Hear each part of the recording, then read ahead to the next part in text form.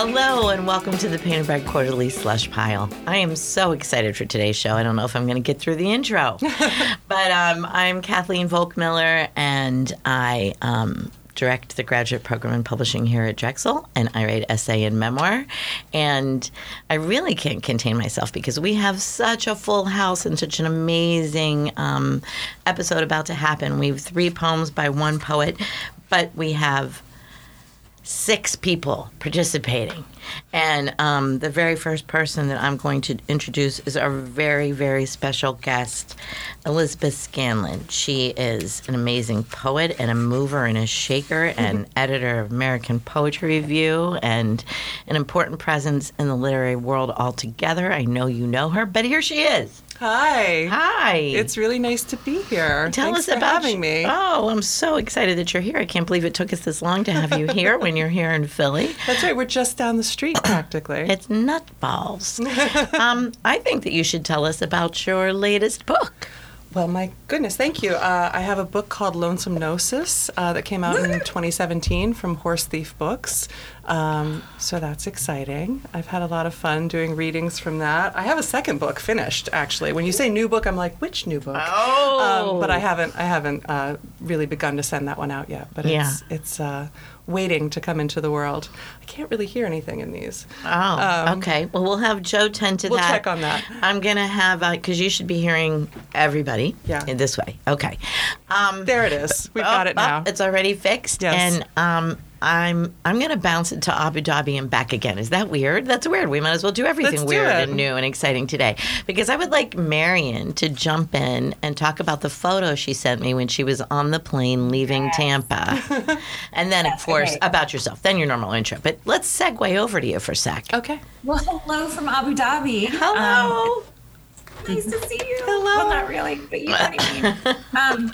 I'm sitting here. This is Marion, by the way, and I am a co-editor of Painted Bride Quarterly. I've been doing this for 25 years. How old is Haley? Kathy, is it 25? Is that right? Sorry. Go ahead. And I run the writing program for NYU Abu Dhabi. And I'm sitting next to Samantha Neubauer, who will say hello, and then we'll tell you a story. Hi, I'm Samantha. This is my 3rd year working with BBQ and the Slush Pile, and I'm a writing instructor here at NYU Abu Dhabi. Woo, woo, woo. And from Philly. So there's some Philly. Always important to know. So Elizabeth, you Yes. should know that I was, heartbroken leaving Tampa because it's always so sad leaving the AWP crew. True. But I got on the plane and my treat was to read Lonesome Gnosis and drink champagne. And it was one of the most extraordinary things ever. That book is amazing. The poems thank you. so shrewd and staggering, and your voice is just so readable. And Thank you. I sent Kathy a picture of the book with a glass of bubbles.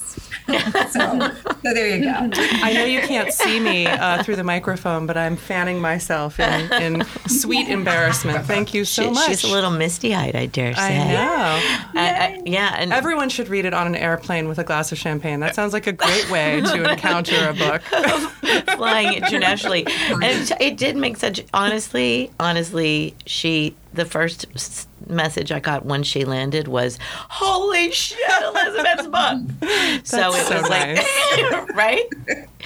It's true. I am so glad we're psychic, Marion Wren.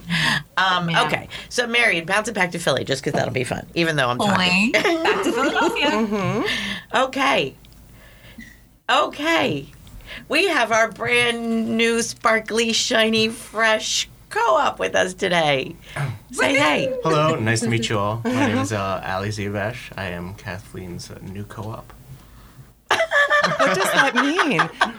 Enlighten me as to what co-op means in Every this context. 6 months, I kick one out and I get a new one.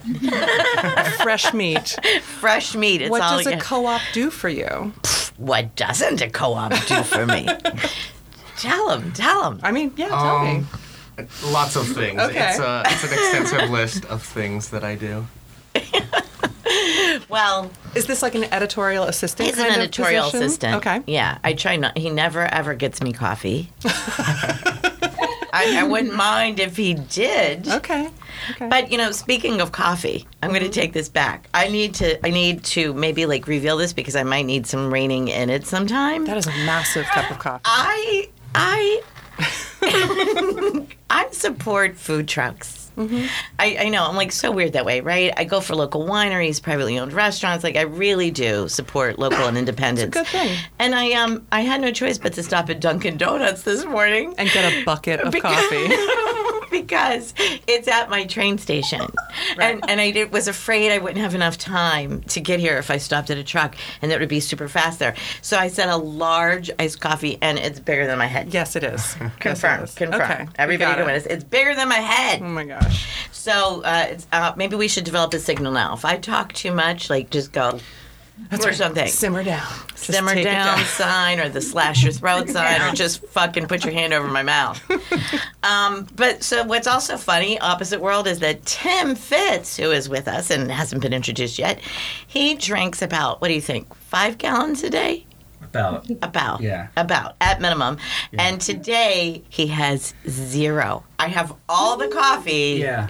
And he's got 0. Yeah, this was a dilemma on the way here because they're doing construction. I couldn't find any parking spaces. And then I called to say I'm running 3 minutes late, and I noticed I don't have any coffee. And I thought, which is worse, calling to say I'm late than showing up with coffee? Right. Or going through this without coffee? Right. Going through this.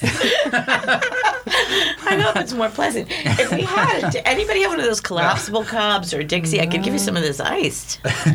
This bucket of iced. Yeah, when you're saying we're going to be okay. You think? You're going to make it. As you're sitting there saying that you're suffering from too much coffee, I'm thinking, I wonder if I can use this pen as a weapon to mug you for coffee right now. Right. It could happen if I keep drinking this. I might go the other way. Yeah. All right. Let's get to it. We have... everybody's introduced, right? Yeah. Okay. I believe so. We have 3 poems by Elizabeth Cantwell. And I'm wondering if... Did you make a choice? I'd be happy to read... You want to start right off? Sure. I mean, I'd be... Do you generally read the poem first, yeah. right? Yeah. Out loud, I should say. I'll read Housewarming. We do read them before we gather together. Clearly. Okay. I'll begin with this one. Elizabeth Gilman is going to read Elizabeth Cantwell. And here we go. Housewarming. The garden the previous tenants left is abandoned, save for a handful of peppers hanging on, tenacious, thumbing their flesh at the heat. I roll our trash cans next to them. I am replete with June, high noon. I am convinced there is something medically wrong with me. My voice has been hoarse for a month, my digestion off. I wake up in the early hours of the morning with my heart beating like 100 clocks. The sun is a heavy, hot smock curling over my shoulders. There is a pocket inside each of us that, pushed sharply enough, could pop, could ask us to take the knife out of the kitchen and plunge it into the dirt until it hits bone. When I am alone, I can hear it. It wants me to feel sick, sad. Yes, severed roots hissing through the mess in my palms. Let us now undress the world.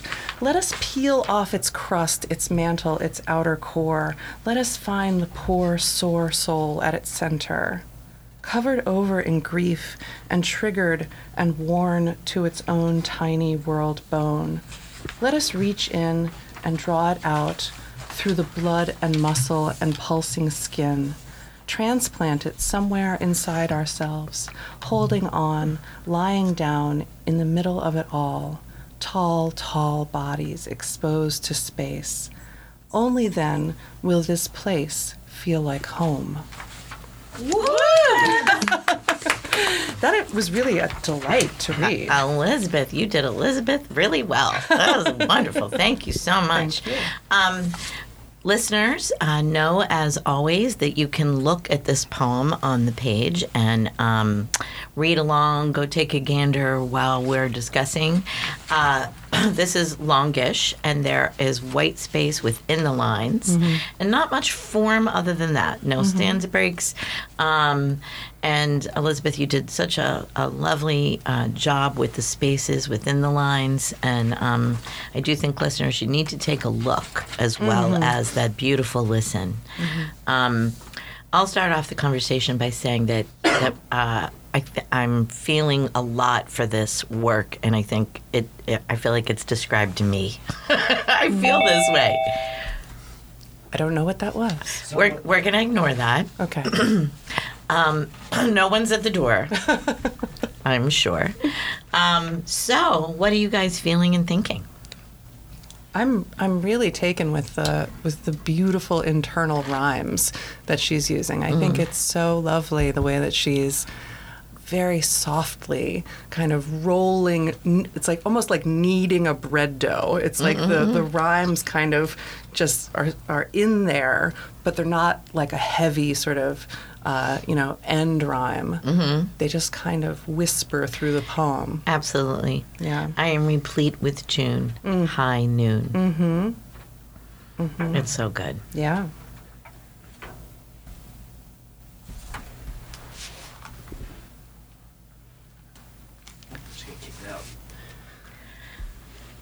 Are we having a technical difficulty? Technical difficulty. Marion's internet went out. Oh, I see. The Abu Dhabians have disappeared, but we're going to just pray they come back, I and Tim and see. Ali are going to talk to us. Yeah, it's this rarely happens. It does happen, That's okay. but That's why we're not live. that's what the ding dong was. we can Okay. actually cut this part Sure. out, but No we'll keep problem. our conversation in, obviously. No problem. All right, so let's just pick it up right from when I told you that. Okay, so what are other people thinking? Well, I love the image of plunging the knife into the dirt until it hits bone. And what I really love about that image, I think, for me, it's when I feel like it's going to miss, when I feel like when the poet takes the knife out and plunges it into the dirt and hits bone, I think I'm not so sure about that. And then when the severed roots hissing through the mess, I'm not sure why, but that redeems it for me. And then I really like the image of it. And I guess what I like best about poems and stories is when they go right up to that edge where things maybe shouldn't work, or they're taking a chance, but it does work. I know teaching writing, the hardest thing to do is to teach writing, because you just got to figure it all out. And the thing that I think students don't want to do is take these chances, especially in the 2010s, where there are so many wrong ways to make chances. But either politically or aesthetically, I like the way this image works for me, and that pulls me into the poem. And I think at that point, it allows me to come to this poem about grief on my terms and kind of figure out how it relates, how I'm relating to grief in this poem, as opposed to how the poet is relating to grief. There was I don't know who said this quote, but I heard it like a flash of it on the radio. They're talking about plastic surgery and aging, and how aging is something that happens to people who are lucky. Oh, right. Because what's the alternative? Right. Right. And I was That's thinking great. about this too, like grief is also kind of lucky to feel grief. You're the one grieving instead of the person who is gone or is the cause of the grief. Well, and you're the one who has loved.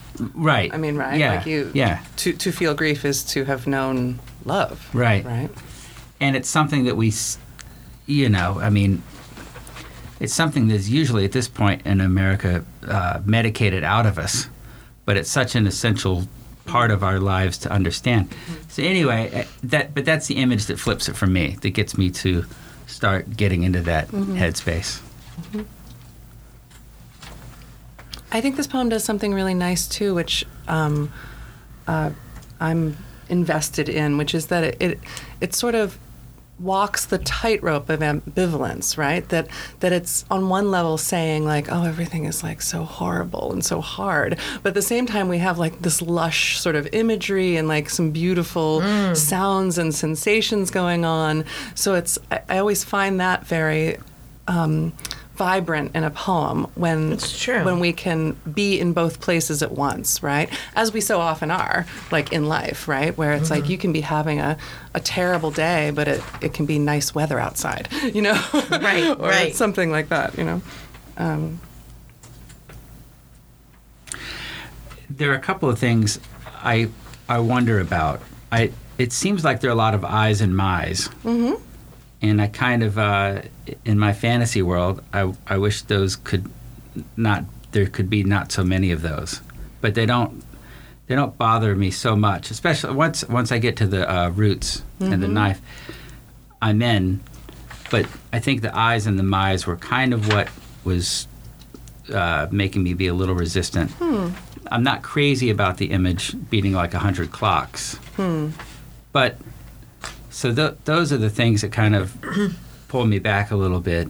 I want to make it as even as possible as far as the things that are working really well for me and the things that. But these images aren't deal breakers for me.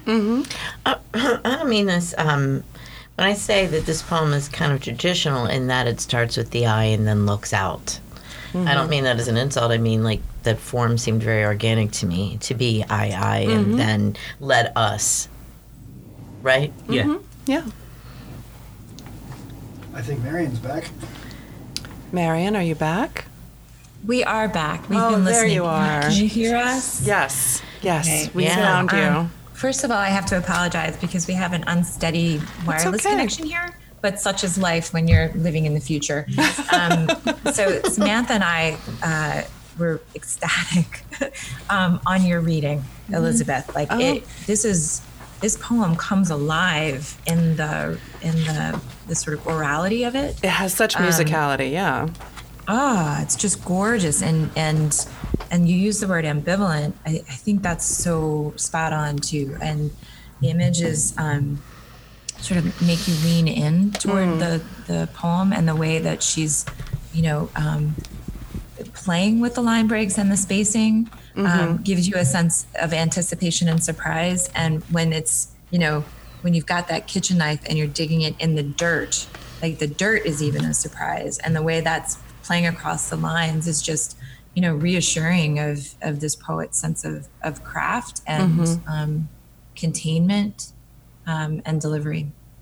Yeah, and I keep thinking about all these images are inside and outside and going into something Right. and going out of something. And Yeah. I like that push and the pull that I feel throughout this. And this idea that like some of it is cloaked and then it's revealed. It's a lot of nice imagery, but I do agree about the beginning with the I's and the my's. And I think that is a takeaway for me in this poem as well. It just distracts you. A little bit in the beginning. I'm interested in that, though. Why are we resistant to I's and my's? I mean, I know that this is a decades-long conversation among poets, but I'm always curious to hear people's ideas about that. What is it that turns you off? I mean, for me, I think it's the repetition even of the sound. Like I don't like find it a beautiful letter or word. But I also think so. I think it's more to do with that than content even. But I also think I can see the poem and read it without it, and see how it flows without it, and still understand the same meaning. I For see. the most part. Okay. Yeah, I didn't hear it at all. Yeah, it actually didn't bother me. But Tim, what were you thinking about it? I mean, I'm going to sound like a jerk, but I it's don't okay. inherently. What else is new? I don't. Coffee, please. Right. I don't inherently care about the poet.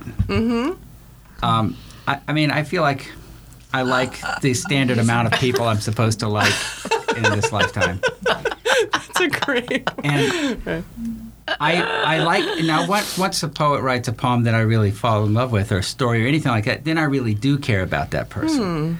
Because I want to read more of it. then I care more than I probably should. But the point is, at this, like the third line, I got two I's, and the fourth line, there's the third. I'm like, you know. I see what you're saying. I think that it's interesting though that I guess this is on my mind in part because I talk about this with my students a lot. That I'm of the opinion that one can use I and not be an autobiographer, right? Yeah. That it's not necessarily like the total, complete self that is an I in a poem, right?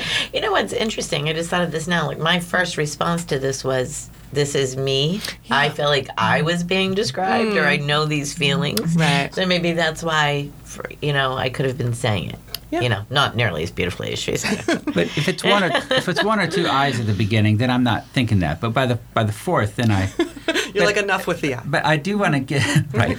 But it does step away from that, y'all. Okay, well, it does. Come on. Yeah, well, after that, it does. So it's fine. Yeah, but the bottom third. And yes, and I want to address the roots again in that bottom third. Is that I do remember as a kid when we would dig stuff up in Alabama and stick a knife into the ground. Even when you hit that root, it's sort of a shock. You're always sort of surprised that there's something down there. Right. And whatever you're trying to dig up, you're like, damn it, now I got to deal with this. Yeah. And you got to figure out, and then you have to find some place. But it's an interesting, and it does feel like, I don't know what it feels like to hit bone with a knife, but it feels, it's such an organic, solid kind of barrier. Yeah, yeah. So I mean, but at that point, yes, the I's have dissipated, but the repetition does, in short, bother me at the beginning. I could talk about this poem all day. I think it's got a lot going on. And I'm going to put a but there. Okay. But let's move on. We do have two more by Elizabeth Cantwell that I would love to get to as a group. Is there any other burning comments from any of y'all? I think we should vote it out. So Elizabeth, you may know just from our chats over the years that PBQ says 1, 2, 3, shoot, and it's a thumbs up or a thumbs down. Yeah. We do not parse with.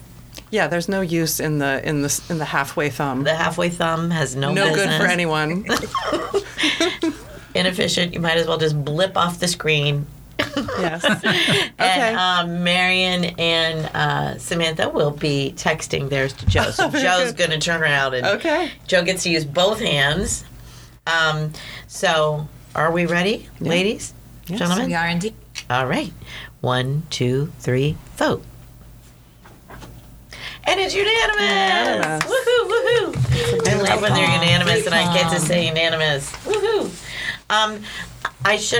I'll mention now that what we were finding interesting when we chose Elizabeth Cantwell's to discuss today is that all three of these are in wildly different forms. So this one is very long and skinny.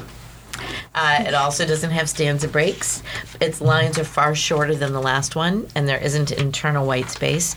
So really, guys, go to pbqmag.org. Take a gander. That's your best bet. Maybe since I drank all the coffee, does that mean I should read this one? Or yes, absolutely.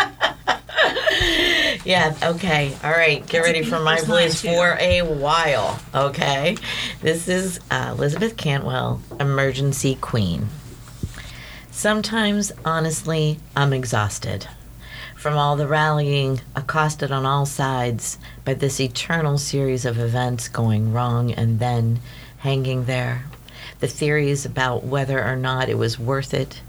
The earth crumbling around the edges of the pot in the wrong pattern. The gray hairs. The unforeseen exhaustion. I know why the queens in those hives gorge themselves on royal jelly, quelling any minor cell's desire to give up, to succumb to it. Her life a lengthening buzz, as much as 70 times longer than the worker bees around her. Freeze a day, multiply it, try to guess how someone else could ever know the length of your particular hour. If a queen dies unexpectedly, the bees in this queenless colony will build new large and somewhat slapdash cells to produce an emergency queen, who's usually smaller, less prolific. It's true. All the leading immortalists had fathers who died young. All started out in tech. All are men. All love the sound of never. Never sag, never ache, never drag, never break. The waking always the same. The clock check, the supplement regimen, the underseasoned food. Who'd have thought living forever could be so little fun? The hyperbaric chamber out of the way, behind the couch. The mouse in the lab crouched over, not looking as spry as you'd hoped. The slope of sentient cells, the hum of the rough knee, to be free from the minutes. Life is but a shadow, the shadow of a bird on the wing. The bird above, singing, the ringing in your ears. You walk the maze you made, you get lost in it. The time of your life is now. Now the gift and the punishment. Now the slow sand spilling out its minute knives on your hand. Now the land, stretching out like the pool that birthed you, blue and warm and boxed in, so enclosed. Mox knocks. I want to add wishes. Look at my shadow and you will see your life. The youthful profile wavers in the wind, smells like dried flowers. Spigelia marlindica, a hummingbird favorite. All this nightly torpor and so little rest. I would build you a nest that never unraveled. Tempus edix rerum. Lie here with me on the porch and listen to the dogs bark until the queenless beings around us begin to cement the cells that will usher in the new era, that will begin the beautiful and possible descent. Well done. That was a I'm mouthful. so Yeah. exhausted. Reading. Oh, baby girl, thank you. You love me. Well, I do love you, but I also love that reading. And Samantha and I, before we called you up on our Skype mobile here, we were looking up the Latin words. Yes. Oh, you cheater, cheaters. Thank God somebody did, because I was like, oh, I forgot to do that. I should have looked them up in order to pronounce them. Ollie, you know how you do everything for me, Ollie? Start doing that. Looking up Latin. Here's another thing Ollie can do. Okay, so yeah, wow. Can I just say wow? Yeah, there's a lot of wow here. May I begin with a somewhat banal observation, but something that I actually really love in poems is this sort of central scientific fact that just begins that gets the ball rolling, right? I mean, granted, in this poem, we don't really get to the fact until the second page of the poem, but when she gives us the piece of information that if a queen dies unexpectedly, the bees in this queenless colony will build a new large and somewhat... Oh, I'm sorry. You see what I'm saying, though. Yes, you do. That... How there is an emergency queen. Yes, the thing of an emergency queen is like a fact that I did not know. Stunning. And is a wonderful starting point for this poem. Yeah, that's I'm tripping out on the emergency queen. Yeah. And that's when I really started to like it. Yeah. Yeah, at that part where they start there, I think it really gets going from that point on. Mm-hmm. And you know, even though I said the shape of this was different, it feels like the other poem, only in those beautiful internal rhymes and the lusciousness. I mean, you guys, we're all complimenting each other on the reading, but the words, we have such delicious words here. Yeah. Wow, she makes it easy. Yeah. She makes it easy to read, and she makes it look effortless too. The way the poem sort of sits on the page. and makes these sort of like wry moves, right? So we learn about the emergency queen. You know, she's smaller, she's less prolific. It's true, line break. All the leading immortalists had fathers, line break, who died young.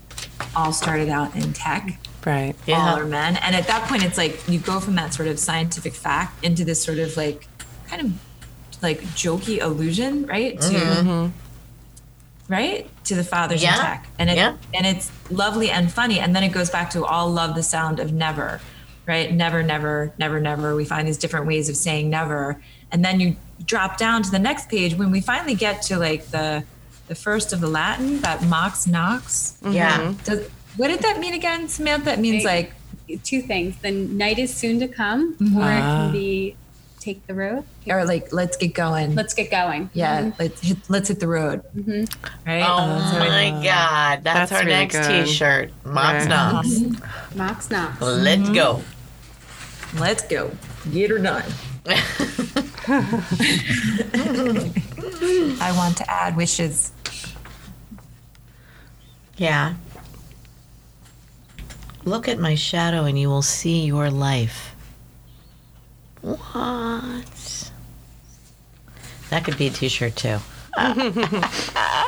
If we can rewind for a moment, I was actually also dwelling on the line on the previous page, the hyperbaric chamber out of the way behind the couch. I was going to take that. Is that? I mean, that one really stood out to me as well because it's the wryness that you were referring to, Marion, where it's like we're engaging this kind of meditation on, railing against death and trying to pretend like we're not striving to stay young and beautiful and queenly, but that it's still there. You can shove it behind the couch, but it's still there. Well, and Tim, I think you want the next line because you always like animals. The mouse in the lab. Yeah. Not looking so spry. Yeah. Well, I was It's fixated. perfect. It's perfect with what you just said, Elizabeth, Yeah. right? Yeah. The mouse in the lab crouched over, not looking as spry as you'd hoped. Yeah. I mean, I just love the tone of that. I love the information it gives us, but that it's not knocking us over the head with it, you know? What was it that you were... Well, I was fixated on the hyperbaric chamber. What about it? Well, It's an image. it's a little coincidence thing there because I don't want to get too personal, but my mother yesterday was trying to convince me for no reason to start using one of those breathing machines at night. For no reason. Right. And I was Just some extra oxygen in your life. Are you a snorer? No, it's the problem that I was having is we're just getting older and are going to die. I don't want to die That with is the a mask problem. on. I want to there's nothing you can do. I mean, you can fight this and spend your life fighting this and getting injections and sleeping in hyperbaric chambers, Right. but you're just going to die. That's So- amazing. You might as well let your body adjust to the oxygen around you. Okay. All right. I see what you're saying. You know what I mean? And so this, the masking is usually for like sleep Right, apnea, right? Well, there's also this whole thing of the world I of feel like sleeping with a machine doesn't sound So much fun. Yeah. So looking for solutions to Images. problems you don't have. Yes. Yeah. Was your mother advocating for it because she's like, honey, you need more oxygen?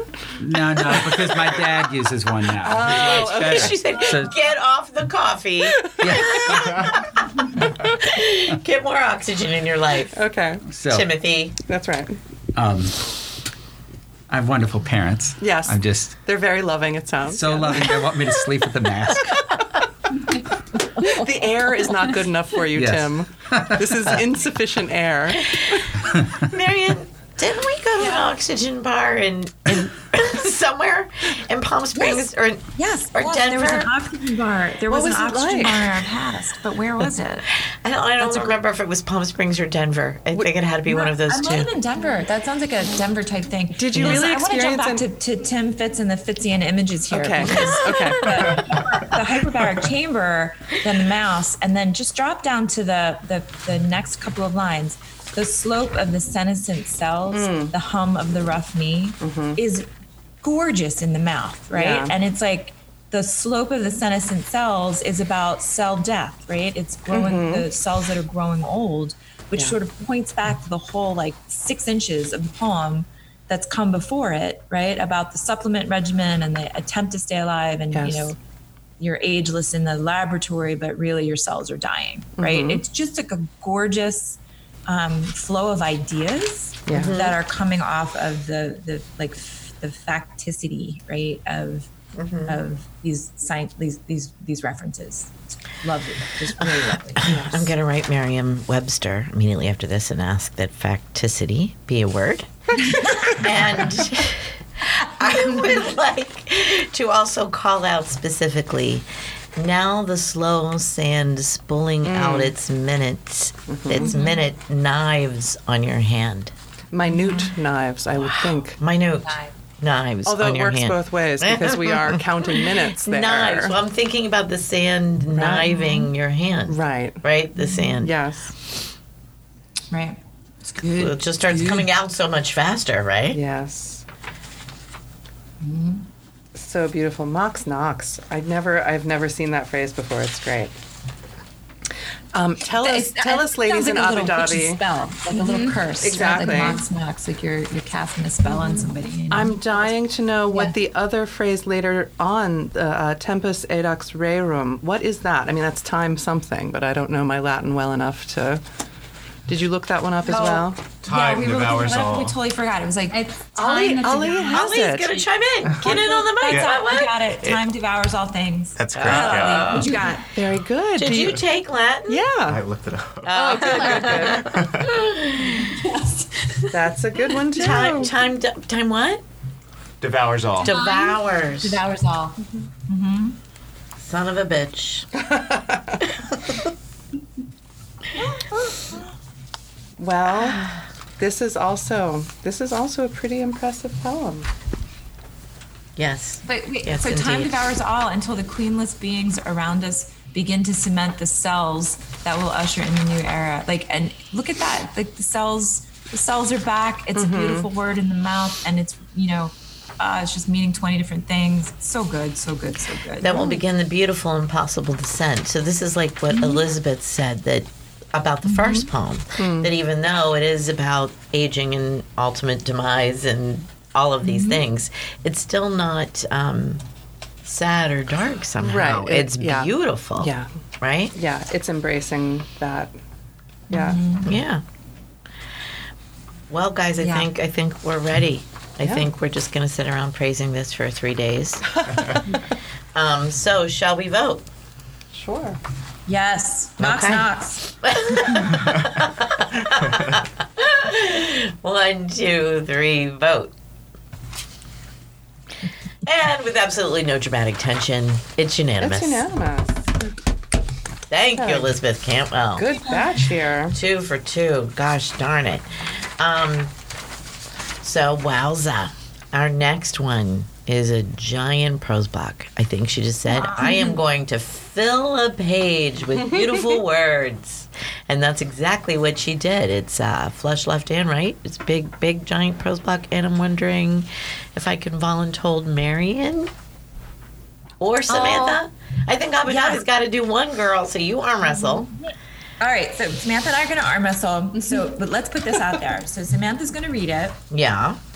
but our Wi-Fi situation Oh, might true enough. that if we cut out, maybe one of y'all pick it up or try it again. All right. Ali will get grab the Standing ball. by. All right, here we go. Ready? Here we go. Ready? Go. Read it really fast. All the pressure. Time is No distant. pressure. I'm kidding. That's right. Simmer down. Read it wonderfully. Simmer down, Kathy. People who live in boats. Okay, let's see. Are you guys ready? We're ready. Yeah. Okay, here we go. The people who live in boats. It is easy to become one of the people who live in boats. You can actually make the decision yourself. All you need is a boat and a body of water. Unless you want to be one of the people who live in boats in their driveways, which is certainly the less attractive option. There are many rules having to do with living in boats. The people who live in boats must not know how to swim. Otherwise, there is danger that one evening, looking down deeply into the black mirror shimmering against the side of their permanent residence, they might realize it looks like the dream they have been trying to get inside of for years. They might imagine it the slowly opening bloom they have held their breath waiting to smell. The people who live in boats must have to winnow their possessions. The people who live in boats perhaps did not have that many possessions to begin with. Knowing that they were the sort of people who would end up living on boats, they steered clear of the bookcases, the porcelain figurines, the baseballs in their clear glass cases. The people who live in boats must love whiskey, hate taxidermy, feel largely indifferent towards types of lighting fixtures. The people who live in boats must have ears that look blue in the moonlight, and if you embrace one of them, your shirt must come away feeling damp. The people who live in boats are all around us. If you were to live in a boat, you would wake up one morning and realize that the skin on your face was slowly turning a slick, cool gray. No one would be able to tell you from behind, but in profile, it would be quite obvious. The translucency, the minnowing, the eye with the inner lid. There is a river in New Zealand that was just granted the same legal rights as a human being. The tribe that fought for its human recognition believes strongly that it is one of their ancestors. We can trace our genealogy to the origins of the universe, says the lead negotiator for the tribe, and therefore, rather than us being masters of the natural world, we are part of it. The people who live in boats must become familiar with the blurry boundary between kin and predator. The people who live in boats must travel far, but stay in the same sphere. The people who live in boats must curl up every night in their gently rocking beds and, growing silently bigger in sleep, dream the globe alive.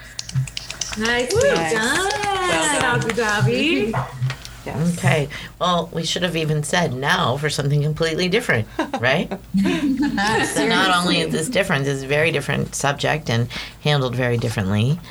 And yet retains the kind of central device of bringing in a fact that I'm assuming, I'm trusting that this is a real instance that she's referring to, that there's a river in New Zealand that was granted rights. Yeah. But now I want to go find out.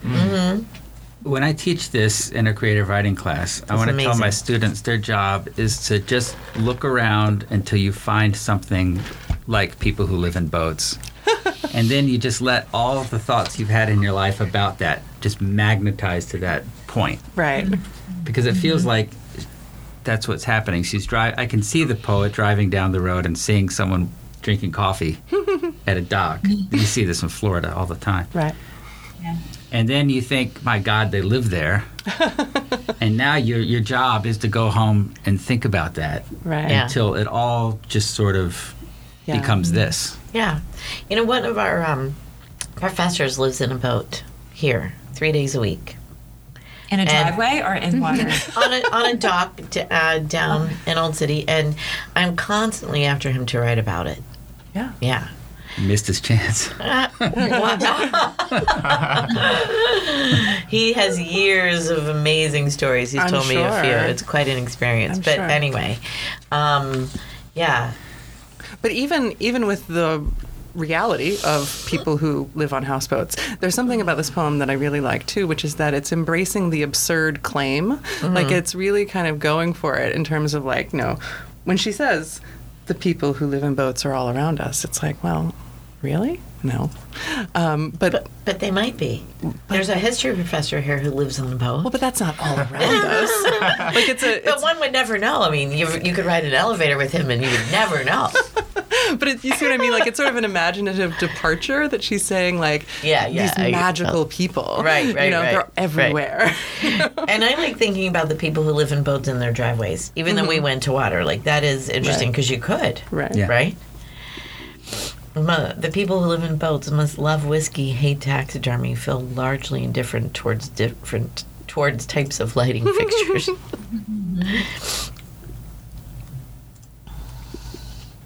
Yeah, I think it's interesting because when I looked at the title of this poem, I thought it was going to be a lot different. And I think, you know, if you spend time traveling in Southeast Asia, you see like whole communities living in boats, and that's just the way of life. And there's a certain feeling of like choice here that people are choosing to live in boats. Right.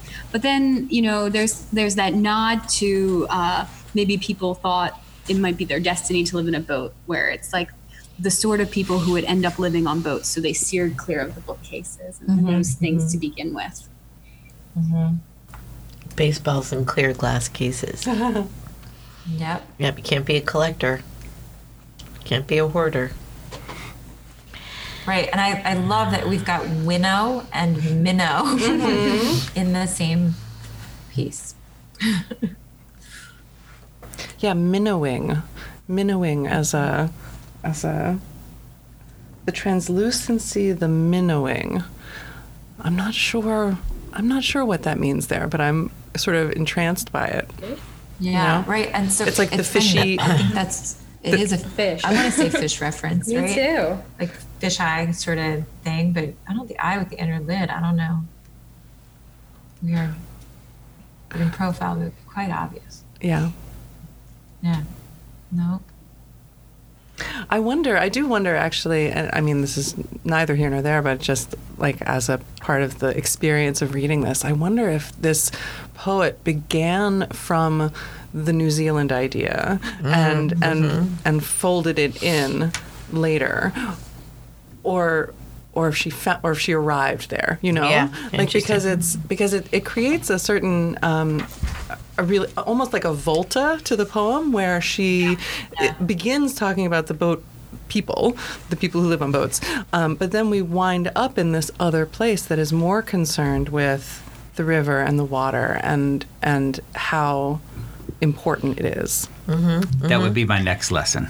Yes, Is to start. Well, one is to start with finding people who live in boats. The next would be find some interesting fact and then go backwards. Right. Right. Well, I mean, it's such a gorgeous way to end it. That whole idea of we are not masters, we are part of it. The people who live in boats must become familiar with the blurry boundary between kin and predator. Yeah. Like that, she builds to the meaning in such a beautiful way. Yeah. Yeah, so I totally, at the Tim Fitz Image School of Poetry meets a kind of like rhetorical / idea driven project here, right? Like these images accumulate into ideas and in this beautiful, surprising way. And I love Elizabeth, the reference, like that notion of a volta, like it turns. Yeah. So, and when I was thinking of Samantha's point too, it's like you've got this sort of like middle class choice that you can choose to declutter, like choose to winnow your life and choose to be, sort of living in a kind of scarcity and smallness on this boat, right? And then that flips into, okay, but here's a place where the living on the boat is actually part of like a deep, essential sense of the person in the world, and it comments back on the top of the poem in a way that and simultaneously drives to the argument. And I've got air quotes around argument here, right? But it's just, and it seems so freaking casual, right? That repetition just makes it seem like it's this casual listing, but there's like an essay unfolding. Right. Well, I think Absolutely. it's doing something really interesting or demonstrating something really interesting and valid about the idea of prose poetry too, right? Because it's really using the sentence in a way that maybe you wouldn't be in a more sort of versified poem form, and it's using that tone of like it starts off almost in a casual way, but almost in like a how-to kind of article, like a HuffPo piece, where it's like you can choose to live on a boat, and there's something really useful about that, I think, to the effect of the poem. Right. Marion, I was waiting for you to say it was an essay because you're such a wonderful and amazing essay scholar. And it I think it does do the work of that. And I'm wondering if you all were smiling through the entire thing. I feel like I was just smiling as both as I read it and as I heard it today. Right. Yeah. Well, Kathleen, I'm so glad you said that too, because it really feels like something special when you're in the presence of this kind of craftsmanship, because the craftsmanship crafts the presence of the author's mind in such a way that you can just trust it and be like caught up in the surprise of where it goes and trusting that it's going there, right? Like I'm surprised at where we ended, delighted that we got there, and fully faithful in the choices that the poet made in order to get us there. Yeah. Like that's just cool. Yeah. And each poem seems to be in that realm. Yeah.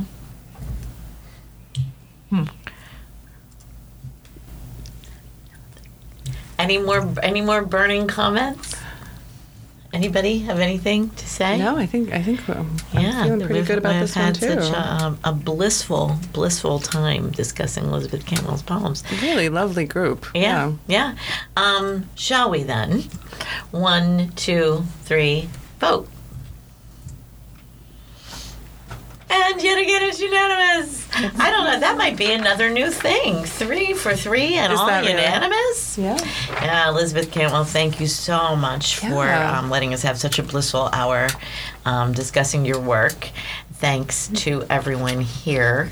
Does anybody have anything else they'd like to say about what's going on? Hey, we started at 11 a.m. on April 11th, and Elizabeth Scanlon read Elizabeth Cantwell. I just want to notice that. There's a lot of symmetries happening. Conspiracy theorists are going to have a field day with this episode.